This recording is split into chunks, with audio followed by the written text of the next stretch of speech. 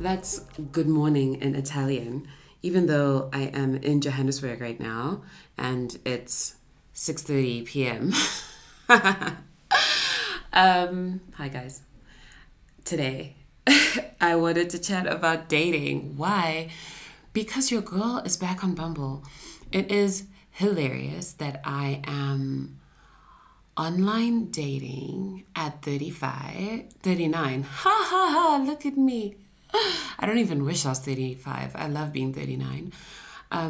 But I think it's so interesting being in the online dating scene at this age because it's certainly not what I ever imagined would happen in my love life. And yet it has happened in my love life that I'm 39 and single. And to be very honest with you, I felt a lot of shame about this. And it's the first time I'm actually coming out and saying this because I have been ashamed. So I've been hiding it, right? I've been, oh no, it's not the right time. Oh no, I've been running my career. Oh no, I'm working on myself. Oh no. And all those things are true. But there's this undercurrent of, I can't believe that I'm still single. Like everything society has told me and my culture has told me is that by now I should be married with children who are so who are loved by me and cared for by me in such a hands-on way, and I should be deriving 90% or whatever percentage of my fulfillment from my beautiful family and my white picket fence, right? And my family should include my husband and my two kids. And that is absolutely not my story. I feel like I have the white picket fence, but there was no page in the book on successful womanhood that had, single, independent auntie at 39 who has traveled the world, who is self-embodied, who is taking life in her stride, who loves who she is and is making a career for herself that fulfills her, who is shaping her own destiny, who is not under the thumb of some man as the protection over her to define her place in this world. The whole construct, right? There is no page in the book that has that. And so because of that, to be very honest, I have been feeling like there's something wrong with me and disappointed in myself for not being able to figure it out, for not being able to settle down, for not being quote unquote pickable. Because all I wanted is someone to choose me. Oh my fucking God. It's the worst thing ever. And I just don't think that is fair in me. My girl Nafe sent me a book that she came across that has something to do with understanding your shame cycles and unpacking them. I haven't even watched the video. I just read her experience of the book and I was like, there's no fucking way that I'm doing that. And at the same time, I also felt like, oh my gosh, there's somewhere where maybe I can have a conversation about this shame. I don't know what that, YouTube video is going to say, but I really hope that it is debunking or challenging some of the things that cause us shame so that we can just let go of them and decide to embrace the lives that we do have, which I have started doing about my relationship status the past, I would say, 3 years. And so I am, what would I say? Because I wanted to see if it would be true to say I'm happily single, or is it that I'm comfortably single, or that I'm willingly single, or that I'm knowingly single, or I'm just single and that's just it, right? Do I have to, be self-empowered about it? I'm just moving the laptop to the side a little bit because the fan is starting to whir and I want to make sure I have as clean a sound as possible because your girl is a stickler for sound. I really am asking myself, why have I felt like I've needed to qualify that? and have some rallying cry for how awesome it is to be single. It's either I have to be that, according to society, or I need to be disappointed that I'm single and desperate to find a husband and doing everything that I can to find one. You know what I mean? And I can't even be looking for partnership. I have to be looking for a husband. I mean, honestly, it's ridiculous.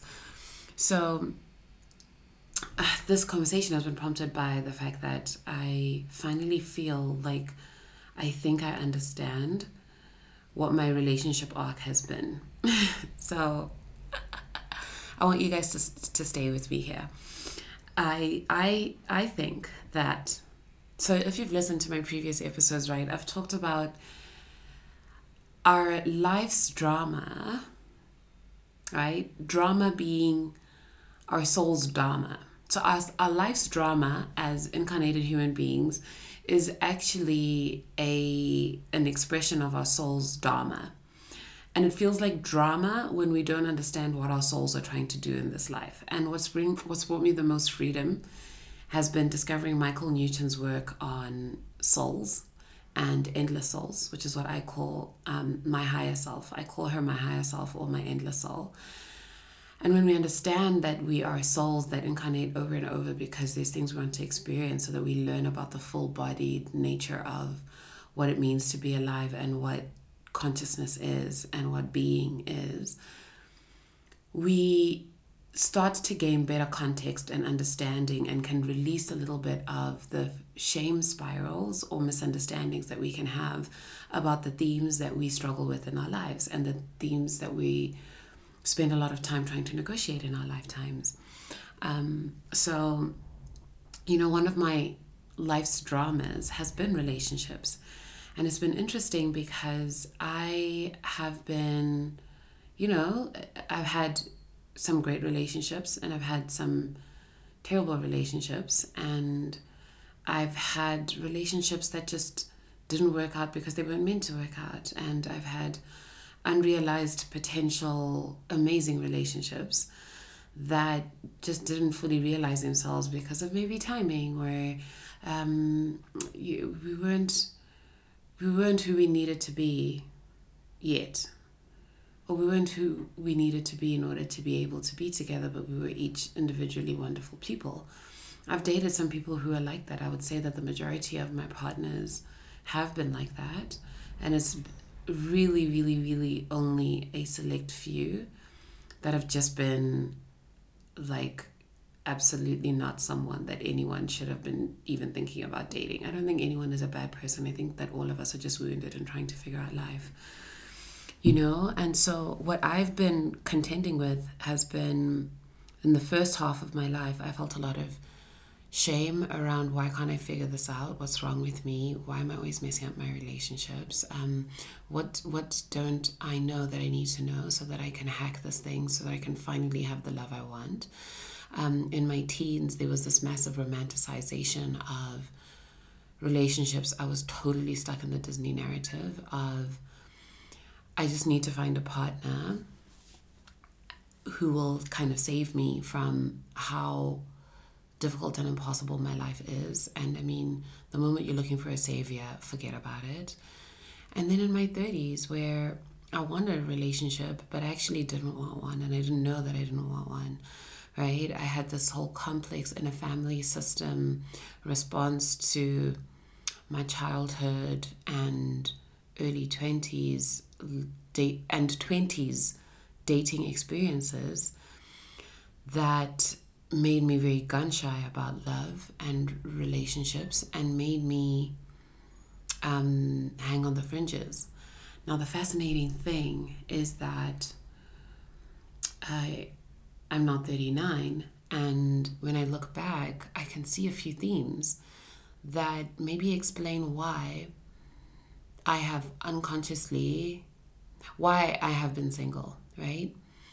These themes are things that I've only really started to grasp the last 3 years, when I started doing the work to actually see myself clearly and own who I am, instead of avoiding the truth of who I am by cloaking some of those things in shame or in the compulsive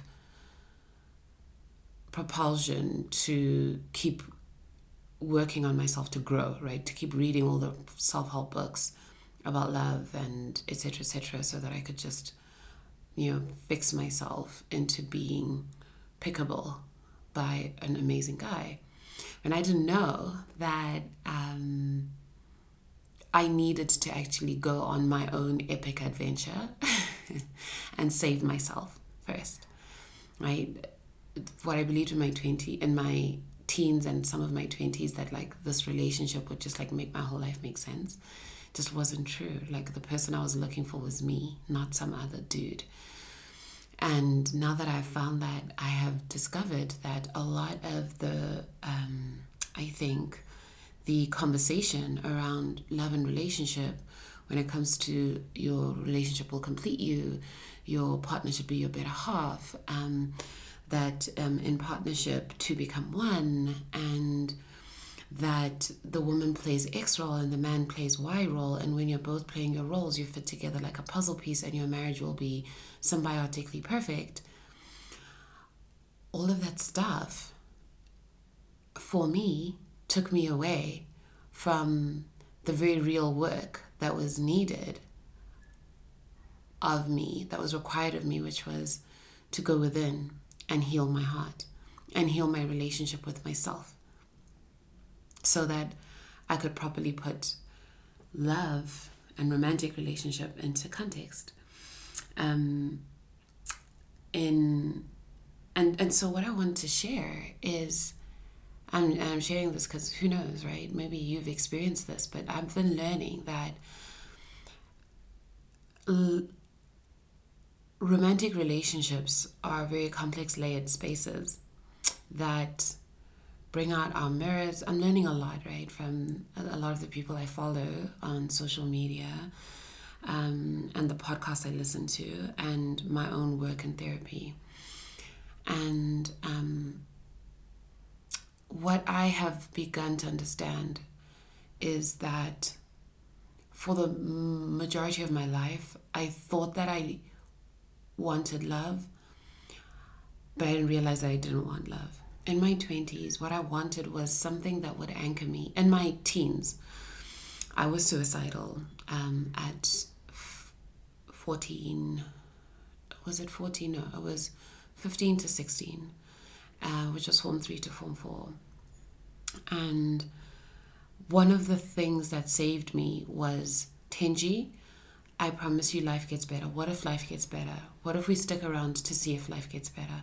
What if we decide to believe Jesus? And I remember having this moment in Scripture Union where Jesus was just like, I have loved you with an everlasting love. And I was like, that's all I ever wanted. Oh my God, Jesus, please come save me. And Jesus became my savior. And the concept of everlasting love being a thing that can save you became dangerously imprinted into my mind. And it is true that everlasting love saves you. But it is not true that someone else's everlasting love for you will save you. The everlasting love that will save you is your love for yourself. Not even the universe's love for you. You are the one who has to believe that you are loved by you, because if you never fully touch the universe in this lifetime, you cannot wait for the universe to be this thing that loves you, because then you start looking to the universe to start being your savior. And when the universe isn't handing you a great life on a platter, then you can get mad at it, right? Or mad at God and say, but you were supposed to save me, right? Which is a trap I fell into. There was this composite that I started holding, which was that, Jesus and therefore God are going to save me. And I buried myself in Christianity looking for salvation.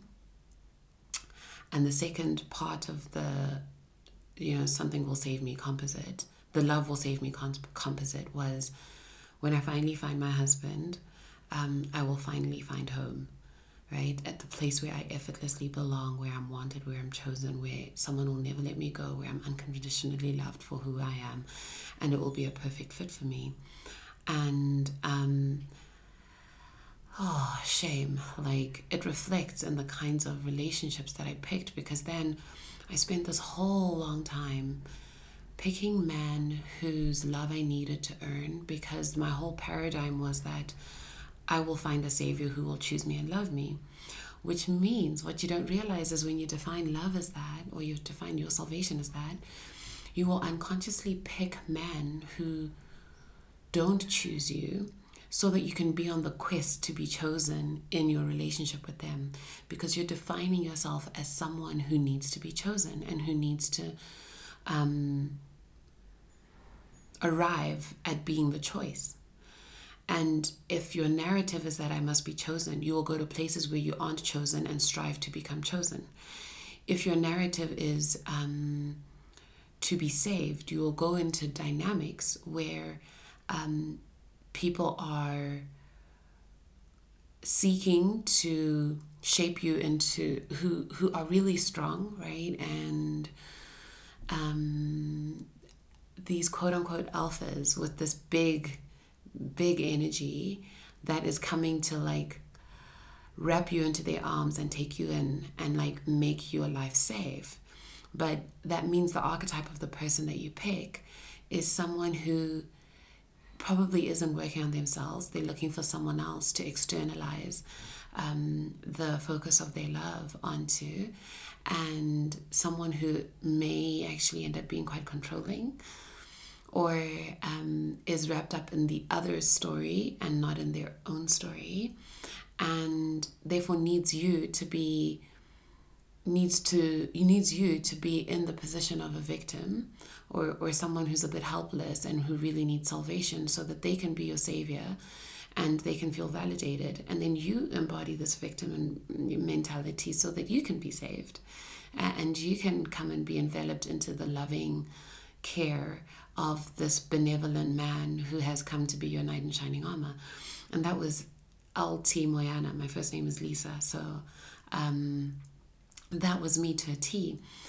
And oh my gosh, guys, what a trap, right? So on the one hand, I'm looking for salvation, and I'm looking for it in God. On the other hand, I'm looking for it in a man. But what that means is that when I then find someone who's like, okay, I'm here and I'm going to take care of you, let's do this, I'm like, no, but I am the victim now. I am the victim, and I'm the person who's always striving for love. And so if now I've found love, my identity as a person who strives for love is now under threat. So that very relationship that would show up to come and like save me, I would then sabotage, right, and make it end so that I can go and be go find someone else to strive for, so I can continue to be the striver, right? Because the striver can't find love. She has to strive, right? And then if I meet a person who is not really interested in being my savior, but is a really wonderful person, I'm not going to pick that guy because he doesn't want to come save me, and I'm supposed to be the victim. If he's not trying to save me, then how do I play my victim role? So I don't want a well-adjusted man who just wants to be a side-by-side partner with me, right? I want a guy who's going to come and like, do toxic shit with me and make me feel like, okay, this feels like love, right? Where I don't have agency, and this person is like coming and benevolently caring for me, and bringing all their ideals and values and perspectives into my life, right? And saying, hey, honey, like, take these on because these will save you, right? And so I'm shaping a little bit this weird dynamic that I found myself in growing up.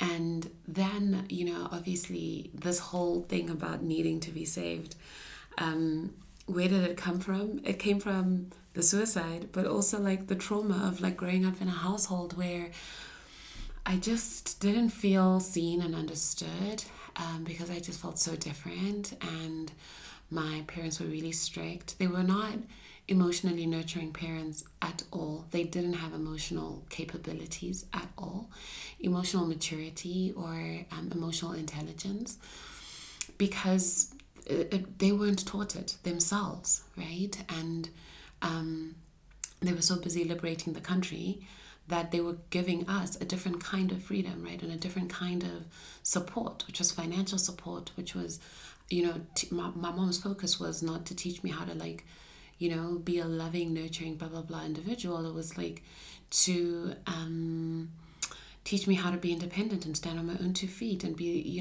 that generation, that first generation of women in Zimbabwe who would be fully empowered, right? And to take the seat at my own table and create the life I want for myself. And she did that brilliantly. And my dad did that brilliantly, but they did other things really, really badly. And that really damaged me. And so I came out of that childhood really, really, really damaged and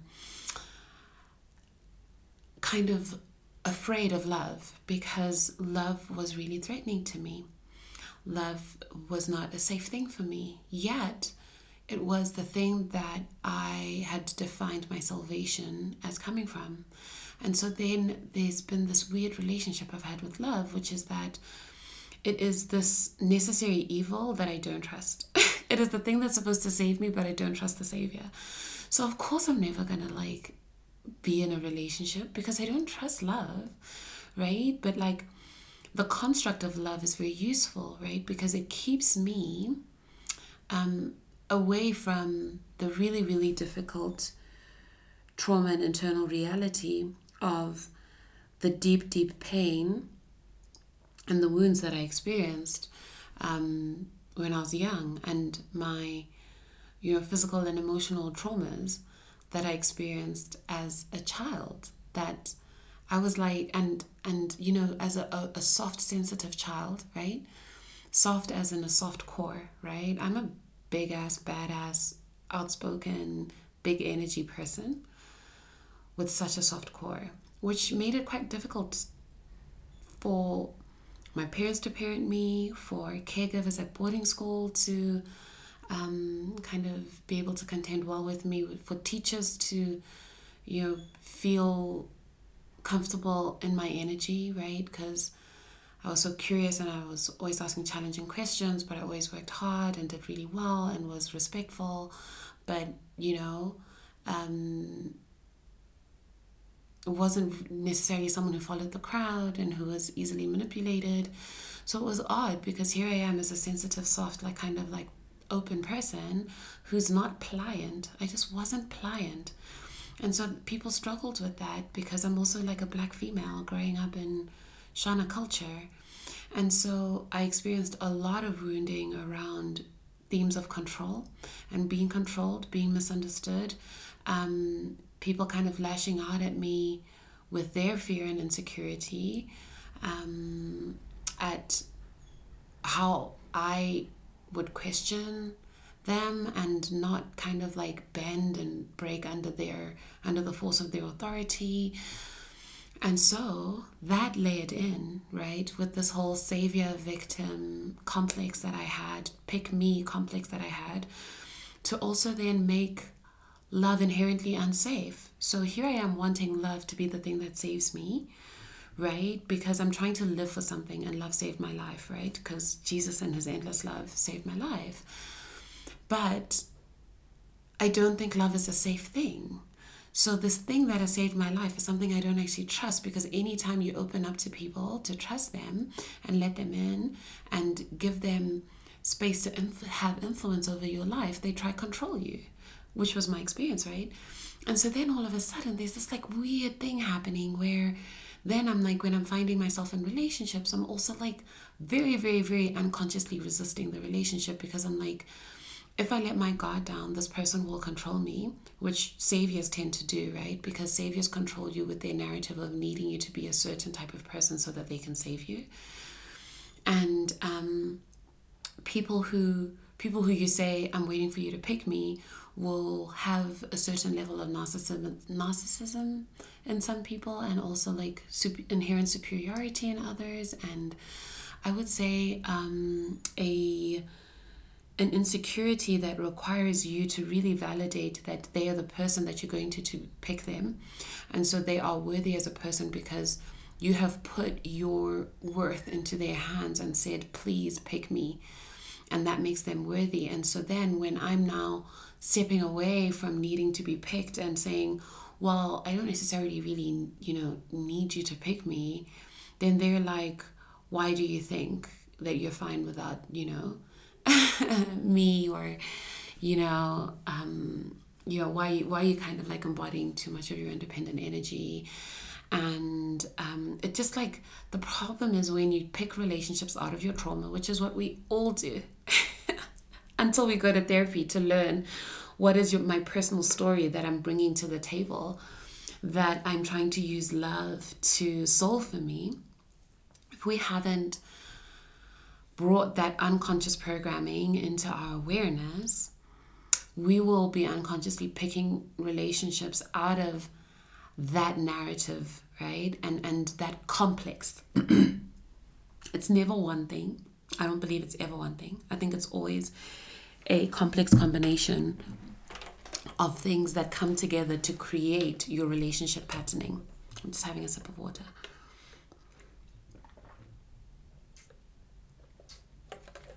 So the biggest work I've had to do in the area of love relationships has been to unpack what is my unconscious relationship patterning. And that's what I've been sharing with you now, right? What I've started like peeling away and bringing the light to because of therapy. And I started therapy in 2019 at the end of the year. And that was, no, I think it might have been 2020. No, it was 2019 at the end of the year. And that was, 4 years ago? I started understanding this whole story. And I started realizing that I have been single because the combination of factors that happened in my childhood and my adulthood have created a combination system of patterning that makes me reach out for and crave relationships and then push them away when they come and when people get too close. Because although I want love to save me, I don't trust love and will ultimately push it away when it gets too close because it threatens my sovereignty and independence and the thing that makes me feel like I can survive. Because the reality is, I had started to believe that you can't trust God, you can't trust men, you can't trust life, because life's equation doesn't make sense. If you listen to my other podcasts, you'll start, the first 2 episodes, you'll start getting a sense of some of the things that made life a little bit challenging. And then lastly, I couldn't trust me because I didn't really believe, I didn't believe that I was a good person, because if I was a good person, then people wouldn't have rejected me so much when I was young. That's what little teen, early teen me believed that made me suicidal. 2, I also believed that I was inherently frail and incapable of navigating life well and being strong and self-embodied in this life. I actually really felt like I did need someone to like help me figure life out because I was having such a hard time trying to do it on my own. And I thought that there was supposed to be some level of capability that I was supposed to have that I didn't have, so I didn't trust in my own strength. So, I mean, how impossible is it for a person to come here into the world not trusting anything? I don't trust life. I don't trust God or the universe. I don't trust men or other people. I don't trust me. So what do I trust? Like, I had no one. I had nothing. Of course, my tether to this world was tenuous. Of course, I would then battle with suicide at different points in my life, or suicidality at different points in my life.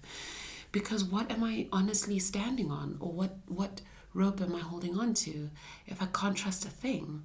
So a big thing that I've had to really do is return to myself and love and accept myself so that I can have a place that I can trust. And the place that I have found trust in is me. And slowly, because I've now found trust in myself, I've been able to better see other people clearly. We're not going to go into that in this episode. But it's a whole complex process of As you become your safe place, you become better able to see other people clearly and not through the myopic lens of distrust that you have. And in so doing, you're better able to trust them because you now have reality to work with. And before, of course, you can't trust the illusion you create because on a deep psychological level, you know that the illusion you've created isn't real. And so, of course, it's going to be untrustworthy. And so fast forward to where I am now, which is like, I've gone through this whole process of realizing that at the heart of all of this was lack of trust. And because I lacked trust, it meant that truly at my core, I didn't want a relationship. I was picking unsuitable people. I was picking from a narrative structure that was inherently unstable. And I was ensuring that relationships would never progress into long-term partnership because I was convinced that long-term partnership would be my undoing and it would be a place I would go to die because the suicidality, right, and the things I've mentioned earlier. And so the more and more I have found healing within myself on all those things I've mentioned, the more I have become aware that I didn't want love and that I was actually choosing partners that were inherently never going to be people that I would pick to settle down with and trust. Hence, Tenji's 39 and single. And it's been really, really freeing for me to now understand that it has actually served me very, very well to be single. And part of what my brain was doing by keeping me on this quest for love all these years was to stop me from no longer questing for love and taking that whole work stream off the table so that I would have now nothing else to focus on but me. And when that work stream came off the table, for sure, it forced me to have to look at myself because I was no longer distracted, and there the healing really happened. Right? So now I've understood that, so I understand that from a trauma lens. But there's another lens at play, which is my soul's purpose. Part of what my soul sought to do in this lifetime was to find itself on its own. In my previous life, my most recent past life, I was a shaman in Peru, and I was born into the role of being the spiritual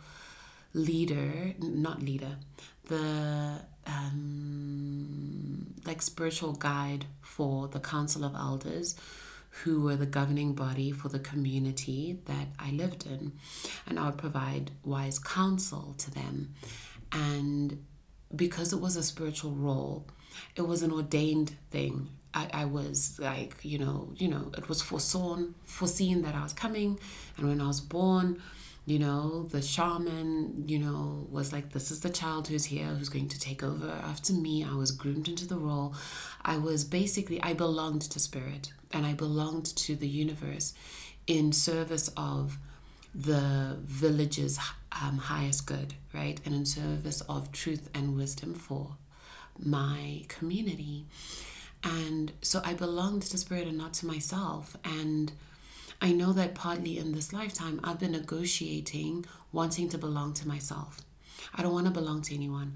I don't want to actually belong to a man. I don't want to belong to my parents. I don't want to belong to a political party, to a company, to a partner. I want to belong to me, right? And so that's where this tension of I'm looking for a savior. And then the key thread my soul is trying to find is like, but can we stand on our own 2 feet? And I've actually seen unwittingly over the past, 20 years, right? If you say since I was 19, I have stood on my own feet. That's when I went to the US and studied and by myself, right? My sister was there for a period of that time and then she left and I had to do the US alone and was like, well, can you stand on your own 2 feet? Can you support yourself? What do you want in life? Who are you when you're not in, all these really, really structured environments that are trying to shape you into who you are? That is partly why I ended up releasing myself from religion, because I wanted to find my own spirituality and belong to a version of spirituality that I would create for myself, that would let me feel free and say, well, I opt in and out. I decide how I express my spirituality and how I contribute my spiritual gifts and abilities to the world. That's why I do all this divergent shit, because I was a shaman in a past life and I have the legacy of all those gifts and capabilities of shamanism, but I didn't want to be obligated to use those in a preordained way, because that is what spirit called, like, demanded of me.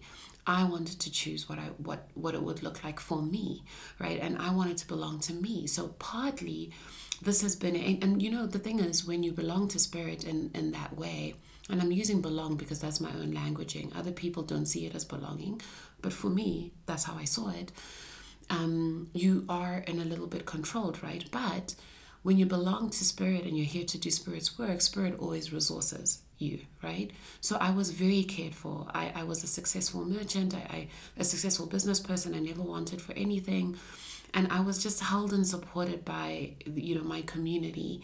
I had an effortless role where I slotted in and fitted in, and my value was easily understood and channeled to benefit my community. And everything was just provided for me, right? In this life, I've had to now go create everything for myself. So that's why I've been hyper ambitious, because I wanted to stand on my own feet and be independent. That's why I picked the parents I picked, who would not come and like nurture and hold me, and so that I would have to learn how to nurture and hold myself, who would teach me how to be an absolute professional powerhouse, so that I could create wealth and success and independence for myself, right? And I would not actually partner, even though there's this whole narrative that was something I needed to grow in and overcome, absolutely. But that narrative also served my soul's purpose, which was to keep me alone. And in being alone, to see, can I do this on my own? Can I chart my own path?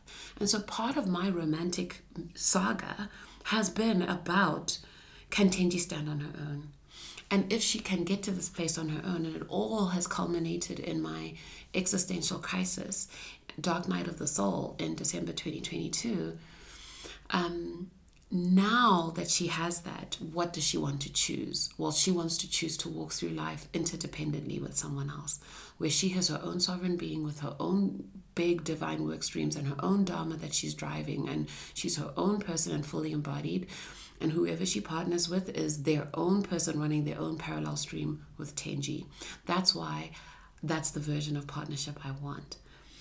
But I didn't know this, right, until now. And so as I emerge into the dating streets, this is the energy I'm bringing in, where I'm not feeling ashamed of having been single. I'm feeling like delighted that I actually achieved part of my soul's mission.